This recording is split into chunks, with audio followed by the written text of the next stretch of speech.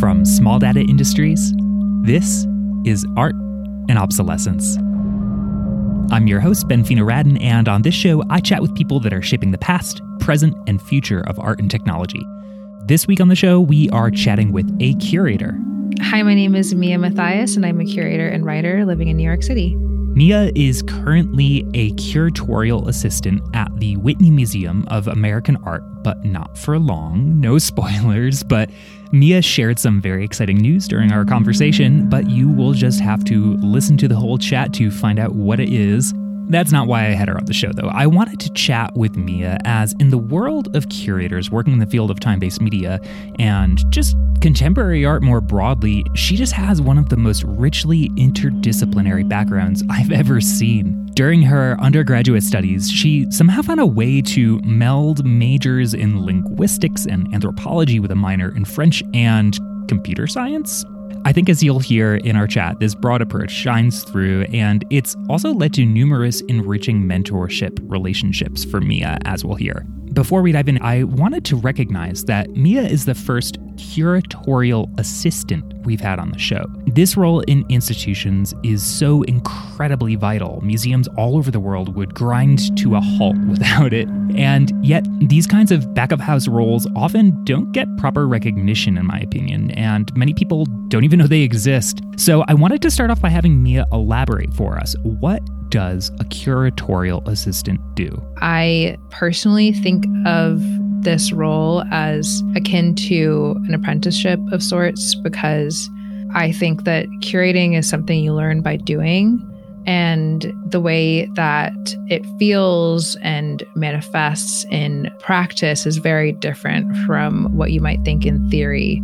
So it was really important for me to work with curators that I admire so that I could see how they approach building exhibitions, making publications, maintaining relationships with artists, and behaving as a go-between, often between institutions that have certain goals and artists who have other interests and goals. So I felt I could only learn that by aligning myself with people whose work I admired. And that's how it kind of functions to me within the greater ecosystem. And zooming into the actual nitty-gritty of what the day-to-day looks like and the function is within an institution. I've worked in large institutions, so it feels specific to that context. I would say that it's probably analogous to a project manager in other companies and institutions because it feels as if a curatorial assistant has to manage all of the deadlines across departments and kind of keep the project moving on the ground level. So it's less often of the large conceptual work. There is an ideating phase, but when it comes to actually producing things and making sure that they get where they're going, that texts are handed in on time, that they're being edited, that materials have been ordered, that everyone knows where to be at what time, that feels very much in the curatorial assistance realm. And it's also a job where you, I think, have the fun opportunity to do a lot of deep research. So I often find myself pulling materials from archives and kind of providing backup for the conceptual, theoretical work that's happening in an exhibition or in a publication. And I do think it's worth noting that every institution is structured differently. So in some institutions, there are curatorial assistants and there are administrative assistants, and there's a division of labor there. In other institutions, those jobs are merged. So that will just affect what one is doing on a day-to-day basis.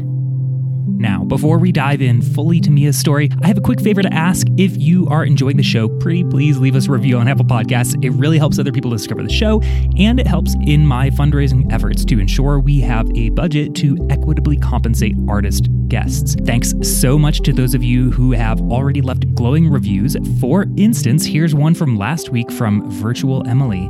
quote, I considered quitting my job to enroll in a degree program more narrowly focused on how time-based media is approached in other institutions, but this podcast became the source of everything I really needed to know and saved me at least $40,000 in additional student debt. Well, there you have it, folks. Art and Obsolescence podcast, cheaper than grad school and hopefully more fun. Just kidding, sort of. Anyway, let's dive into this week's chat with Mia Mathias. I have always been interested in art, but I don't think that I had a firm grasp of what curators do. I didn't really understand that as a viable career path. So while I went to museums, I actually didn't think very much about who decided which paintings to include or which works to include or how this performance program was conceptualized until I took a number of contemporary art courses in my junior year of college. And being completely transparent, I took them to satisfy a French requirement. I was a few courses away from having a French minor, and taking these contemporary art courses would satisfy it. So I did that, and I ended up going to a number of different galleries, and I went to museums that were showing much more conceptual contemporary art and performances, and that felt very different from what I had encountered at the Met and maybe at institutions where the work covers a much wider time period. So that was my introduction to new forms of art that were outside of the bounds of the more traditional ideas of what art could be, the ideas that I held at least. It also introduced me to the art ecosystem. So I hadn't thought of going to galleries in my free time before that period. And then after that, I started doing that in my free time. And I ended up getting an arts internship with a nonprofit, and that was a very small community. It was very hands-on. You just showed up and helped out in whatever way you could. And I loved that. So I think that the people who took me on as an intern with little to no experience were very influential, as well as my professors who, carted us around to museums and galleries, because that was how I got exposure to the type of work that I'm doing now. And that's why I kind of expanded my horizons past, just thinking of Starry Night as the end all and be all of fine art. I think a lot of things came out of me having to do certain courses. So I took an anthropology course to fulfill a requirement, and I had not really thought of that discipline as something that I wanted to pursue before that. But when I started to learn about studying people and cultures, that felt really exciting to me. And I kind of delved into it. My plan was to go to law school. So there are a lot of different ways that you can approach that. And I felt like I had a lot of freedom in undergrad to just take whatever courses that I felt were interesting, as long as I kind of made it to this end goal of going to law school, which, spoiler, I didn't. One of the career paths that they often share to folks who are majoring in anthropology is going into museums. That felt like an important introduction to the idea that I could work in museums with this degree. I will say, though, that after taking several more courses in anthropology, I really started to question the discipline, the history of it, and the approaches to gleaning data from people. And it's a really charged field. And I also took courses with people who were true armchair anthropologists, kind of making claims about people from afar. And I became a little bit disenchanted with that.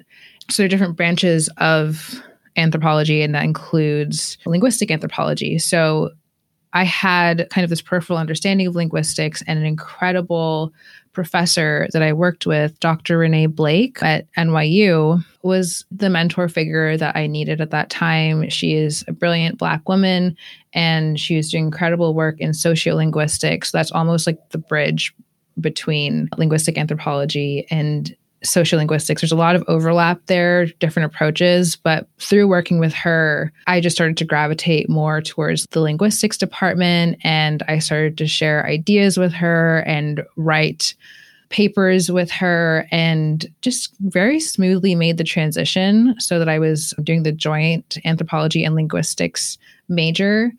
And when I think about it, it feels like the work that I did there has had a huge impact on my career. And maybe it's not as straightforward as solely studying art history, but I often think about oral history, for instance, when I think about working with artists and historical data and being able to preserve people's ideas and their intentions for their work for the museum's archive or collection. And I often work with artists who are really interested in breaking down major ideas into the nitty-gritty, granular components, which feels a lot like the work that I did with linguistics. So it really does feel like it informs my curatorial work. I also feel that a lot of folks that I work with, from curators to artists, they're thinking about art history, but they're also drawing inspiration from a variety of places. So when someone comes to me and they're, saying that they saw a documentary and they're trying to draw inspiration from that place, it feels as if I have a really wide foundation. That's great. I love that. You mentioned that little nonprofit. It sounds like that's kind of where your art career began. But I guess the path of curation is super hyper specific. What was it that ultimately led you down the path of curation in particular? Yeah, it is such a niche career. And I would say that I did a fellowship that was specific to curatorial work. And before that, I felt like I had a sense that I wanted to work in the arts, and I worked at an art advisory, which was much more on the commercial end. My first internship experiences in the nonprofit world piqued my interest, but my fellowship was really what gave me the exposure that I needed, because I was able to work on exhibitions from beginning to end, and I was able to also do a lot of deep research and work really closely with curators to see like how they approach this from every single angle. So from the part where it's just a concept that's floating around to honing it into something that has somewhat of a thesis, there's a point to why we're going to mount this show or create this book, then going to all of the artists and working with them to understand what they would want to show, how they fit into the exhibition or maybe don't fit into the exhibition, and then ultimately creating something out of nothing, and this experience that people can walk through and feel impacted by and contribute to and respond to. That felt so influential in my choosing to pursue this career path. So I would credit my fellowship with the exposure and giving me the understanding of what this career is. Before that, it felt a little bit more ambiguous, and I wasn't sure I necessarily wanted to pursue curatorial work. Time-based media, it seems, has like really become somewhat of a specialty of yours. Where did your interest in time-based media come from? Again, from a course that I took. It's incredible because I think back on all of the professors I had and the mentors that I've had and people who saw that I had an interest in something and just kind of blew the doors wide open for me. And I credit them with everything. So I was taking a number of computer science and web programming courses in college, and I worked with Professor Dina Engel, who is just a really brilliant mind and has worked with museums and institutions for a very long time and really worked to create some of the databases that museums still use today. And she brought me on board to work with time-based media conservation. So there was a project in which students were able to work on preserving and documenting certain time-based media works that were potentially facing some kind of obsolescence. So the technology that they were originally created on may not have necessarily been readily available, or the programs that were used were no longer able to function. And this project involved working with a number of students who were very much computer scientists who could go into the code and reprogram it for new contexts. I did not have that foundation. I was never the best computer science student, but I did have a lot of curiosity about it. And I was really interested in conceptually what these works were and if they were fundamentally changing, if you were to kind of bring them over to a new piece of equipment or to change the code that the artist had originally written. So I worked on the qualitative side of documenting the original intentions and speaking with the artist to kind of understand what was necessary to maintain and what was flexible. And that varies by artist and by artwork. So for some people, it's extremely important that it is shown on the exact same monitor, but they don't care if the code is completely different. Whereas for someone else, the most important part of it might be that the code is as close to the original code as possible, but it can be shown on a flat screen or on a projector or however a new context might require it to be shown.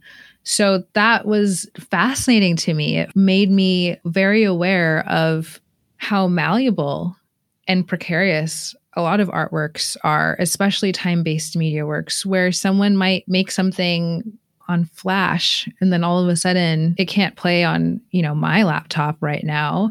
So what happens? Do you just kind of let it float off into ephemeral internet space? Or is there a way to preserve that experience? And is that even something the artist wants? So that was a really important experience for me. And I still carry a lot of my findings and the conversations that I had then today and how I approach speaking with people about how they want to preserve their work or how they want it to be experienced by future generations.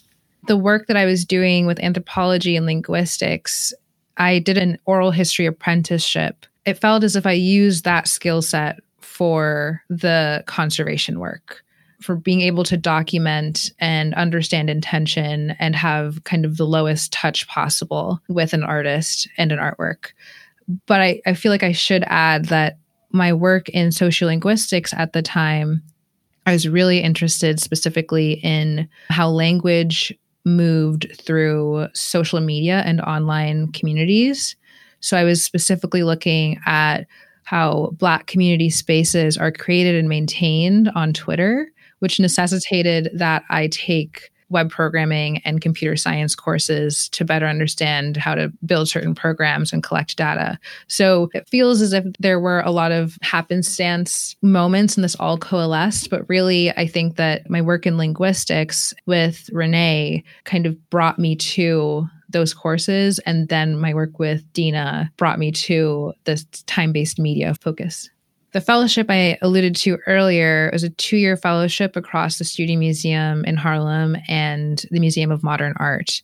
So I spent 1 year at each institution, and at Studio, I worked with the permanent collection and the curatorial department. And at MoMA, I worked in the Department of Painting and Sculpture, primarily with collection shows. What's interesting is I actually started at MoMA and then went to Studio. So I had this really huge institutional experience where I worked in one department that was one of several departments, and MoMA is just operating on a really large scale. It's MoMA. So it felt like a completely different experience than what I had necessarily expected because I had kind of applied to go to Studio specifically. But it was really incredible. I was able to work with really brilliant curators there who were so nurturing towards me and who also really, really cared about giving me an experience that would help me make a decision about this field. So if I were sitting at my desk and they were going downstairs to condition check or see an artwork that had just come in, they would just grab me and we would head downstairs together. And I would just spend hours wandering the galleries in the morning before the museum opened, before crowds arrived, with really, really seminal, important artworks. And I would be able to have my own moment with them, just kind of understanding why is this work important to me, not just in general. So I would say it was very influential in that way. So MoMA gave me this incredible experience of working on exhibitions and with amazing artists and artworks and curators. I worked with Cara Maines and Paulina Paboja and Ann Temkin. Cara and Anne were making a show that was pulling from everything that Agnes Gund had donated to MoMA, which is a very, very rich collection of work. And it was called The Studio Visit, The Selected Gifts of Agnes Gund. And it was just a really, really fun show to work on. Something that I love doing, I don't know why I love it so much, but I love working with models and chips.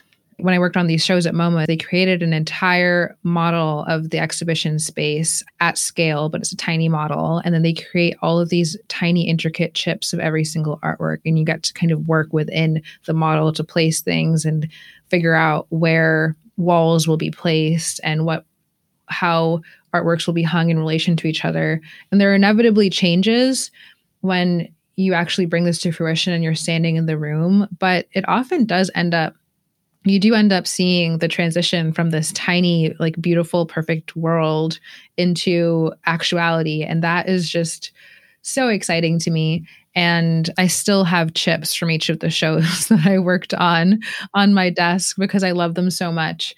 I am definitely partial to tiny stuff, I think some people just really like seeing miniatures, but it is so fun, especially when the parts move correctly. Like I have Brancusi's fish. That is like this huge marble sculpture, and it can spin on its base, but because of how precious these artworks have become, you're not allowed to spin it anymore.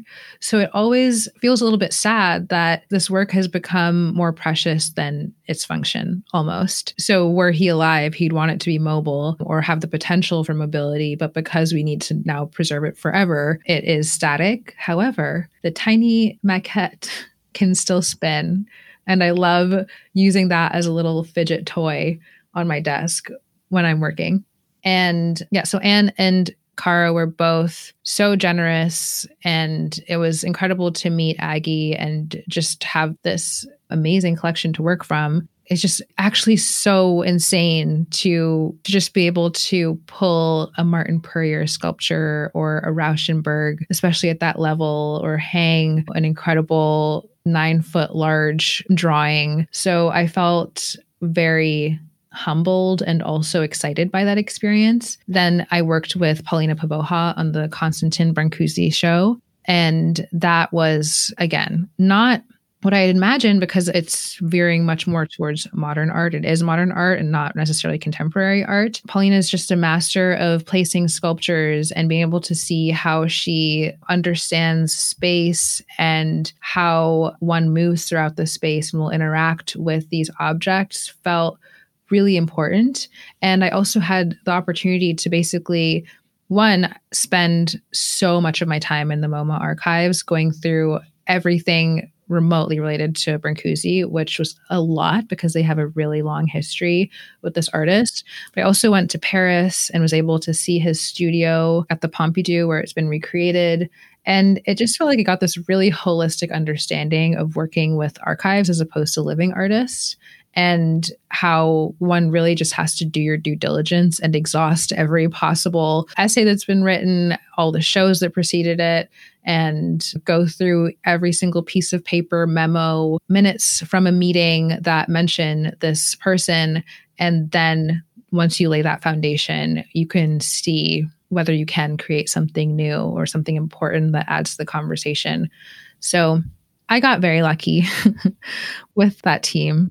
I have to say that like some of my most exciting moments were working with the exhibition design teams and the conservation teams. It's like these are the legends in the field. So just to see how they approach something and to be in the room with them is such an honor. And I think people often don't think about, yes, obviously MoMA has a ton of resources, like these large institutions have a ton of resources, but the people making this machine function are so good at what they do. And that felt like the perfect exposure for me at that point. However, I was specifically seeking the community-centric, mission-specific foundation that Studio has. And then I went to Studio, and Studio was also incredible. It's just the people who have gone through that institution, it's just this incredible roster of thinkers, and the exhibitions that have happened there are exhibitions that I still regularly go back to those catalogs and read those essays and consult those checklists. I had and have been a huge fan of the Studio Museum for a very long time. Before I started working at Studio, I would go to their shows, and they would have Uptown Fridays where they would hold a dance party in the courtyard. And it just felt like this dream institution. And it just really does feel like the pinnacle of Black arts in New York City, and maybe even in a wider range, but I can only speak to my personal experience.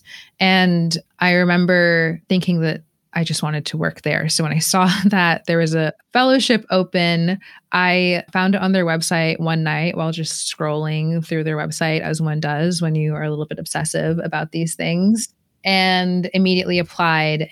Studio really gave me a deep rootedness in my own community. At the time I worked at Studio, the museum had closed for renovation. So it's currently still closed, and they're building an entirely new building. So I didn't have the experience of working in the old museum. Because of that shift, there was a really strong commitment to community engagement, which felt really valuable because I was also, and still am, living in Harlem. So we ended up working with different community centers around Harlem to place reproductions of the permanent collection in community spaces, which led to me attending meetings at community centers and meeting folks who ran the business improvement district and folks who kind of kept these community spaces alive, and introducing myself and working with the permanent collection team to bring pieces of the Studio collection to the community. And that felt invaluable. And it still feels like something that is very different from what I do on a daily basis right now, but really changed my experience to my community. I would wander down the street to go grocery shopping and run into people who I was just in a meeting with that week. And it gave me a better understanding of how to integrate the museum's work into the community at large. So that felt closer to some of the work that they had done with nonprofits in the past. And it really kind of broke down some of the boundaries that I think we get caught up in from within institutions about behaving as if you're in a vacuum and not as if you are situated within a community that you need to give back to and have this symbiotic relationship with. So I would say that was a really important takeaway from Studio. And the other thing I would say is just Studio has an incredible archive, just gems all around. So being able to access that and flip through publications that are no longer in print and see notes from folks that I admire so much to each other, just that are very intimate. And I just also so appreciate the time that I had and was able to kind of run around and digitize some of that archive and learn what the people who are my heroes were doing decades ago. You eventually wind up at the Whitney. So I'm curious to hear how that happened, and also just what your role is today. I specifically wanted to work with Adrienne Edwards, who's a curator at the Whitney. I had seen her shows and read her writing and just really admired the work that she was doing and is still doing. So I applied to the Whitney on that basis. If anyone is trying to pursue a career in this field, I really do recommend seeking out exhibitions and publications that excite you, and then looking at who curated them, and then going to those people, because I think too often folks are focused on the specific institution or the branding around that. And I think that it really is more about who you work with because they're going to have a huge influence on your approach, whether you like it or not. So if you end up in a place that maybe looks great on paper, but you're working with someone who you don't necessarily want to work in the same style, that will change the artists that you have access to and the conversations that you're having. So I specifically sought out Adrienne Edwards and her work, and I got the job as curatorial assistant with her, which felt really exciting because I had this incredible experience at the Studio Museum and at MoMA. And I was largely, though, working with the permanent collections there. And while that gave me a really strong foundation in understanding how to preserve artworks and how to draw internally from the existing collection to build theses for shows, I had a strong desire to work with artists more intimately and also to work with artists who are working across mediums, which is exactly what Adrienne does. She is very interdisciplinary in her approach. And that's something that I found really important because the artists that I was in conversation with weren't necessarily thinking, okay, I want to make something for the painting and sculpture department, or I want to make something for the photography department.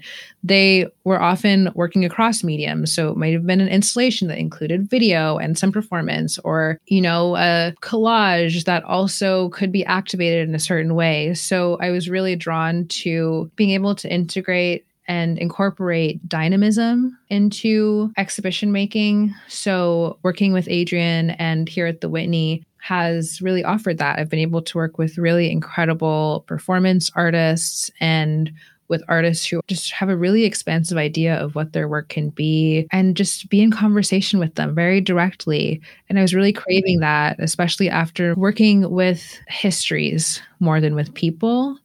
I really wanted to be able to just turn to someone and say, well, what do you want? And have them respond in that moment.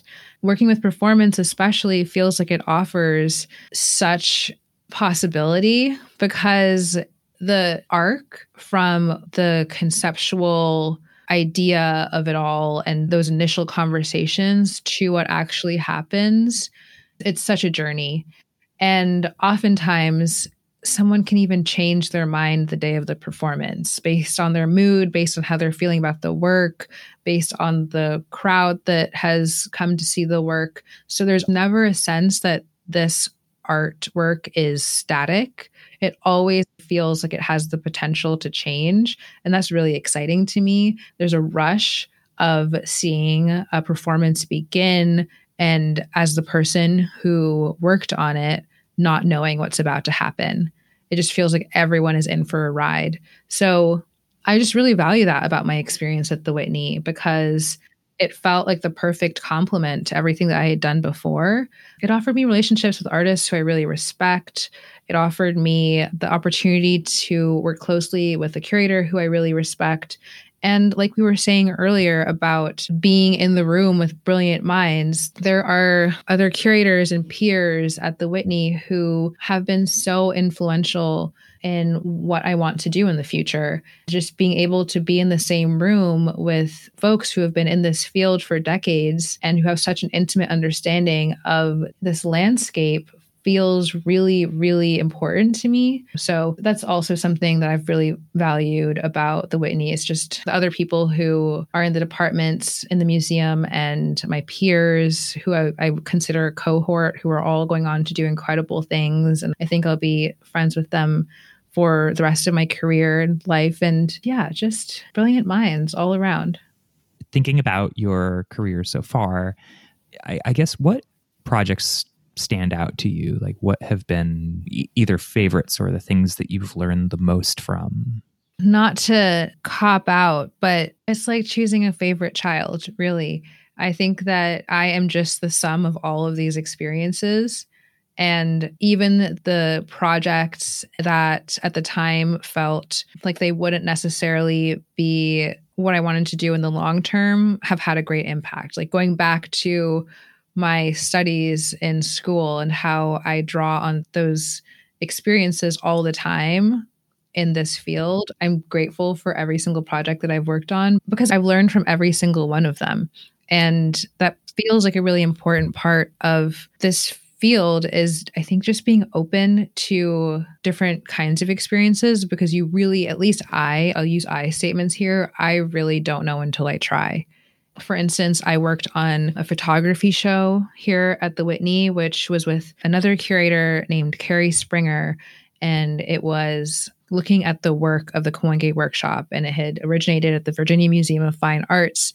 And I just don't have a ton of expertise necessarily in photography, but I was really interested in the subject matter. And I had to just do so much work on my own time to make sure that I could contribute to this project in a way that was meaningful and to understand the medium. And I ended up just having an incredible time working with the artists involved. They are my elders. They're Black artists who were working as a collective, largely in Harlem. Like I would walk by places where they were meeting, and I just felt that those phone conversations that I had with those artists and building those relationships was just invaluable to me. I treasure those relationships so much, and it gave me a better understanding of why I do the work that I do sometimes, because it's specifically humbling to work with folks who have not received their due, at least not to the scale that I think that they deserve. And it also felt really special to be able to work with artists who justifiably have skeptical attitudes towards institutions and have operated outside of some of these larger systems for a long time, and build a bridge and create an environment that they feel comfortable contributing to. And again, like I said earlier, just the curators that I was able to work with and be in the room with were incredible. From Carrie Springer, who was at the Whitney at the time, to Dr. Sarah Eckhart, who is at the VMFA. I road tripped down to Virginia, to Richmond, to see the exhibition there. This was like in the height of COVID too. But just to be able to meet the work and speak to the originator of this exhibition, and spent hours with Sarah, just going through each artist, their relationships to each other, to their work, their families, how their art has changed, where they are now. And that just felt so special to me, especially once I, made it home and was working on this exhibition in the midst of many protests in New York City, and working with material that had been made in the midst of other protests and periods of racial violence, and then be able to call a Black elder and hear their opinion and feel like I was a part of a lineage. That's not an exhibition that I necessarily knew I would work on coming into this position, but it's one that has had a great impact on me. And I feel that way about every single project that I've been a part of. So I really can't choose. Relatively speaking, of course, you are early in your career. Is there a sort of dream project of yours that you haven't had the chance to work on yet that you kind of fantasize about, maybe when you're playing with your miniatures? Yeah, I think I have a few exhibition ideas floating around. If I could pull on any work in the world and host in any exhibition space, I would definitely try to make happen.